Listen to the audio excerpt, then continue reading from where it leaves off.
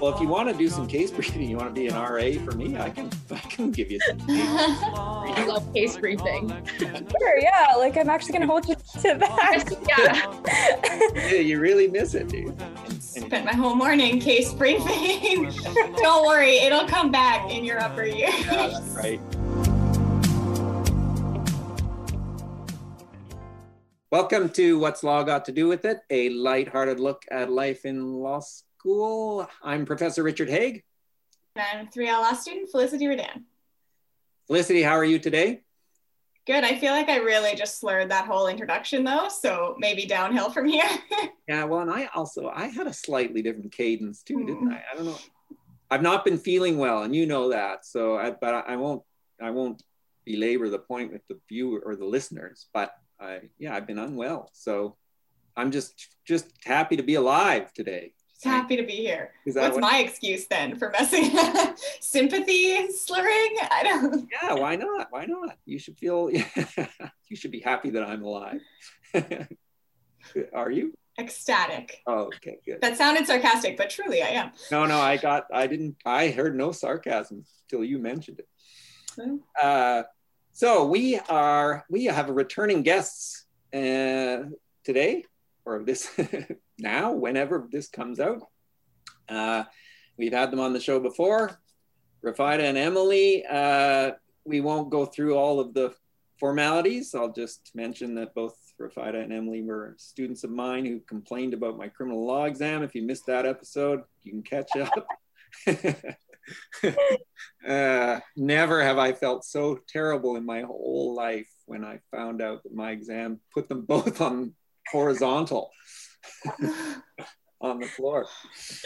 Anyway, so we have to carry on, not where we left off necessarily, but there was such a good rapport. I thought we'd continue our conversation in this episode. So, because one of the things, so we were supposed to get into, your first term, first year, how it was, and we did get into a little bit of that. And then, but one of the things I think I would be interested in is how do you find your second term and compare it to the first term, and what's happening right now? So we'll start with Emily this time. Sure. Well, Rafida and I talked about this quite a bit, but we feel that I think we went into second semester really excited and ready to implement all of the study tools and note-taking tips that we've learned from first semester. And we kind of quickly realized as soon as courses started that professors are all quite different with the way that they teach, and the way that they teach then implement or affects how you should take notes and how you approach readings and et cetera, et cetera. And we feel like that could be probably part of just the nature of what the courses are. We found that like this semester it's a bit more theoretical, focusing on that aspect, and less like structured case briefs, which is now we've come to love structured case briefs.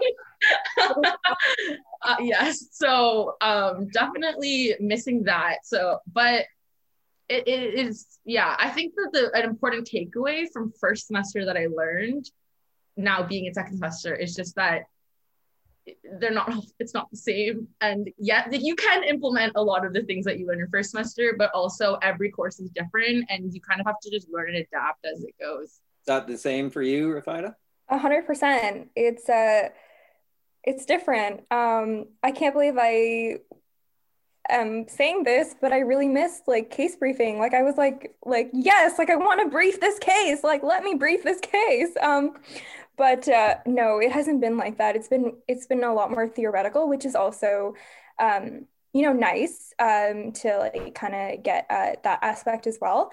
It's definitely a lot more, I think. And this might be like me shooting myself in my foot, but I find that like, I think like Osgoode was trying to like accommodate us by like maybe breaking up the 100% exams into like smaller assignments, but sometimes like it can get to the point where it's like there are too many small assignments. Like we need, like, where do we like focus like our readings or like the assignments, or like it's more like undergrad, which which is different. And again, like Emily and I got used to one way of learning, like for example, like we had smaller assignments, but I think that they were really instructive, for the final exam, because otherwise we would kind of be going in not knowing like what a fact pattern was. So that was really helpful. But like, yeah, like it's definitely oriented differently, and we're still like, it's February and we're still trying to get a good handle on that. So still early days, maybe that's part of it, right? Yeah. Well, if you want to do some case briefing, you want to be an RA for me, I can give you some case I love case briefing. Sure, yeah, like I'm actually gonna hold you to that. Yeah. You really miss it, dude. You could help out. So Felicity's on a moot team. I'm sure they need case briefing. Spent my whole morning case briefing. Don't worry, it'll come back in your upper years. Yeah, that's right. It does not go away. You have moots, don't you, in the winter term? Again, this is an Osgoode thing, but I think most law schools have moots at some point in first year. Yeah, it's actually, I guess harping on the fact that Rafid and I apparently do everything together. We're actually LP moot partners. Did you get to choose each other, or was it random? You got to choose your partner. Oh, okay. Well, yeah, so we both kind of bonded over our fear of public speaking and lack of experience in mooting in general. But we both really want we wanted the experience of mooting. I was told before going into law school, do at least one moot, force yourself to do it, even if you don't want to, like you might surprise yourself. So this is our one experience, and we're excited, nervous. It's at least low stake, which is nice. But we're scared. Of course, I raised that question because Felicity is a mooter. She loves mooting. So I thought, I'll get her to sell you on the benefits of the idea of mooting. And just to back up a little for some context, any listeners who are not Osgoode folk, the LP moot that we're talking about is part of our legal research class. And it's like the one mandatory moot in first year. It's like the only one that's actually part of a class. The other ones are all optional, but it is pass fail. So I literally just yesterday spoke to somebody who was starting at Osgoode next year and was mortified because she hates public speaking and does not want to be a litigator, and was like, I don't know what, is there a place for me? And so I was like, no, you'll never have to do it, and completely forgot to tell her that there is this mandatory moot in first year. So at least it's pass fail is all I can say. Yeah, if it failed, that would be really, really disappointing. But also, I will say that, she might be pleasantly surprised because in a tutorial, a couple of weeks ago, we were kind of forced to, a group kind of threw us under the bus and was like, okay, you have to, do the practice moot. So we were, put on the spot. But I think we both found that it was a really, really fun experience because it's I kind of like the way my voice sounds, and maybe no, I'm just joking, but yeah, it's when you take a step back, during the moot, you can find that it's really, really fun. So yeah, I feel like there was almost a feeling of just you being high, hopped up, euphoric almost after we finished. We called each other and we were like, oh my gosh, we could actually do it. What? It's really exciting. Such nerds. Oh, it's so true. It's so true. It's like saying you don't like a food and you've never tried it. It seems odd to me that people say that about mooting without actually doing, because it is not really, there's an element of public speaking, but it is not at all the same as public speaking. It's more like this, right? A conversation sometimes with the judge. And so is that how you feel about teaching too, Richard? That so you feel nervous when you're going in, but then when you're doing it, euphoric that you get to shape young minds? I wish it was euphoric. I love teaching, actually. I don't know. There's a dopamine that I get from it. I don't know if it's euphoria. That's putting it a bit high, but you know what the worst is? So for me, 90% of the time, I'll come out of a classroom feeling pretty good, feeling like you just did with your moots. But then there's one class out of every 20 where I just think, oh, I was not on. The class was not on. It was awful. And those ones seem to take about 3 times longer as well. So they stay in your memory longer. That was our section though, right? I don't know. I don't know if I had any of those this year with you. I taught another course at the same time. So it might've been my other course this year. I loved my class. Even if my exam was a nightmare, I loved my class.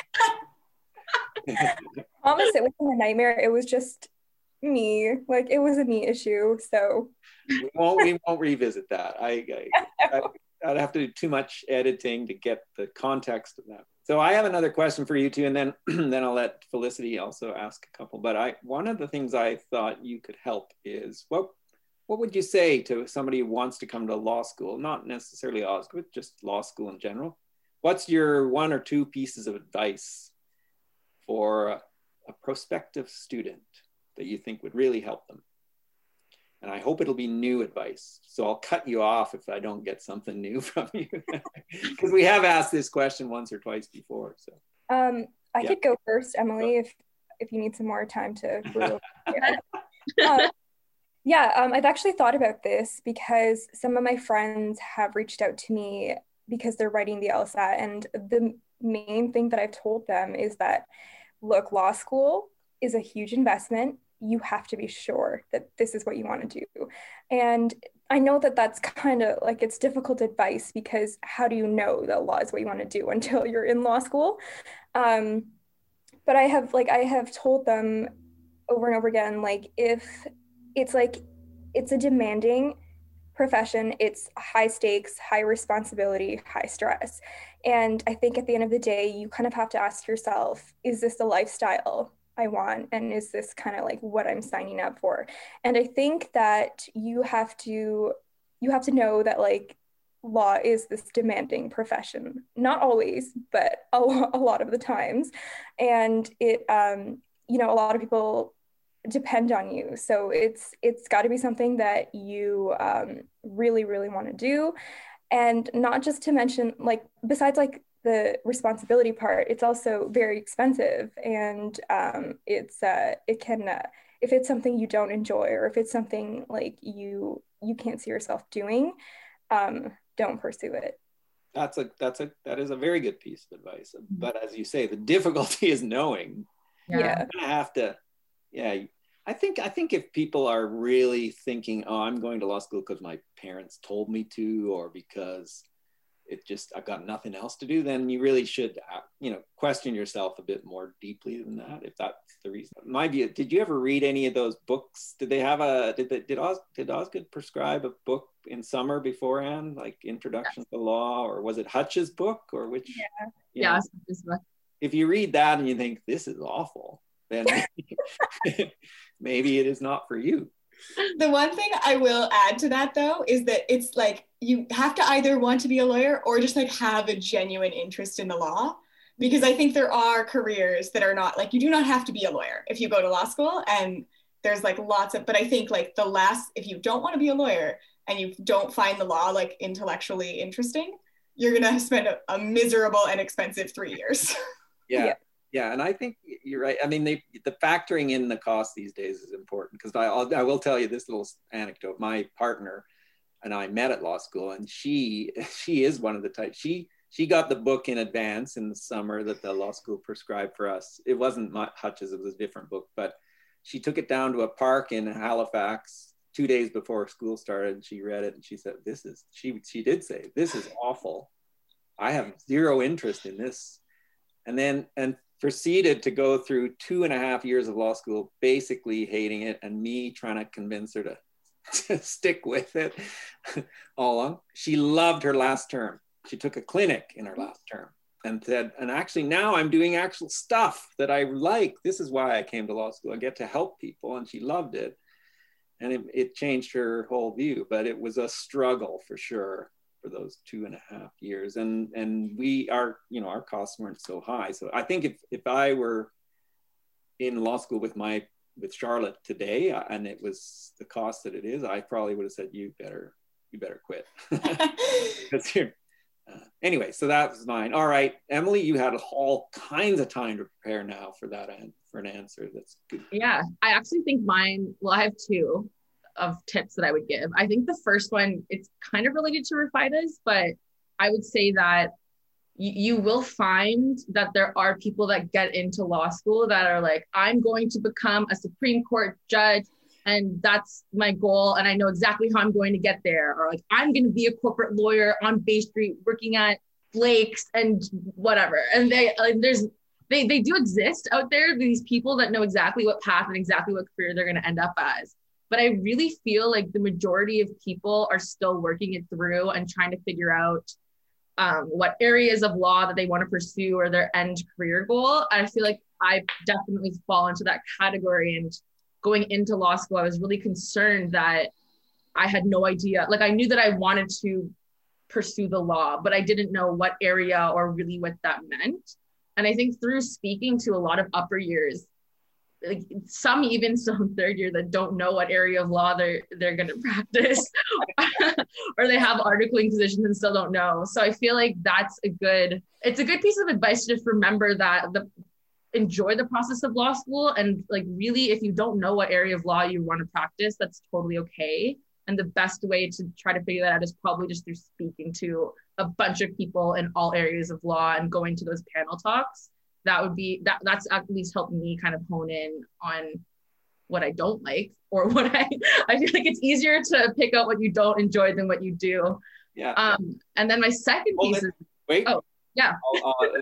No, that was good because you gave us the first one. So I was just going to say, we have heard somewhat similar advice from people, but I let you go there because you described it so well. I love the first part. The person that comes into law school saying, I'll be a Supreme Court of Canada judge, is just, you kind of have to admire but laugh at them because they don't understand that the chances are almost non-existent that you can accomplish that goal. But it's, but I agree that it's a lot of people, I think they know what they want, and yet really, when they realize it, maybe they don't know what they want. And so there's absolutely nothing wrong with that. As Felicity put her hand up, viewers wouldn't know this, or listeners wouldn't know this, but when you said, people don't know what they want even in third year, well, totally fine. I knew a student that I taught in it was my second year of teaching. And I ended up working with him. He came to Osgood and worked at the Osgood Professional Center in about after 10 years, I guess, of being being called to the bar. And he still didn't know what he wanted to do, which is why he was kind of floundering around doing different things every 2 years. So, but it still opens up a lot of doors. A legal education is actually, very transferable to other things. So. Advice number 2, Emily.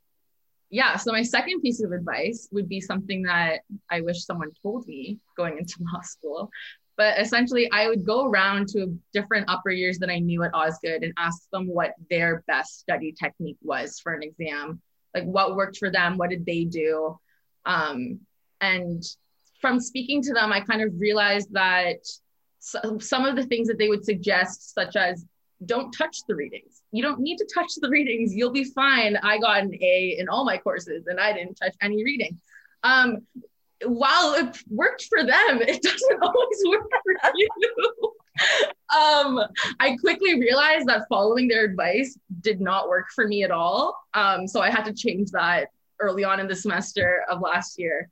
So I think the advice would be, it is helpful to speak to upper years and hear their studying techniques and try to implement them, but also you have to try to create your own techniques too, and not just hear that someone got an A in a course and mimic exactly what they did, because it might not work for you, and it also might not work for the prof's teaching style or something like that. So I think that would be a great piece of advice. Don't just listen to people that get A's and do exactly what they do. Well, yeah, or that's that's very, very good. I think that, you should canvas, the more people you canvas, the better, right? You get a cross section of ideas. But I do, again, we talked in our previous episode about how upper years are usually very free with their time, and so advice giving is important, but you're right, you just have to be, just be careful with that advice. Or Felicity, I think it's advice. Yeah, I'll give you all the advice you want. But I don't know if it's worth anything. And I think that's the funny, it's like totally true. I remember going to like a summary building session in first year, and it was exactly that. There was like a panel of upper years that were supposed to be telling us how to do it. And it's so frustrating because all they say is like, this is how I do it, but like, you have to figure it out. And I'm like, dude, that's what I'm here to do. Like, I don't know how to figure it out without just doing it. And I think it's like, that's just it. Like, you just have to do it. And like, if you mess it up, you'll just do it differently next time. And like, that's fine. Yeah. A lot of trial and error for sure. Mm-hmm. I think it's partly because people, all they can ever say is how they did it. And they don't really know some of the time why they were successful or why they were not. It's so how can you impart knowledge when you don't have it yourself? That's part of it, I think, is true. Well, my one imparting of knowledge is always do the practice exams. Always. I love them. Not everyone loves them, but I find them very helpful. Yeah. I always say that to students, don't I? Didn't I, you too? I told you to do practice exams. You did. No, go ahead, Felicity. I have then a related follow-up question that I think, well, Richard's going to soon tell me that we're almost at time and that we have to end on a high note, as he always does. And so I would like our last question, if it's in fact the last question, to be, okay, we've done good advice. Now, what is like the worst advice you've ever gotten? And we can make fun of the people who gave it to you. No, it's good because then you can then also make sure people reject that kind of advice if they get it in the future. So. I mean, I can go. Yep. I think that the worst advice that I've received so far in law school was, you do not need to attend any lectures because they're recorded. And you should just, as long as you just save a week before exams and watch them all back.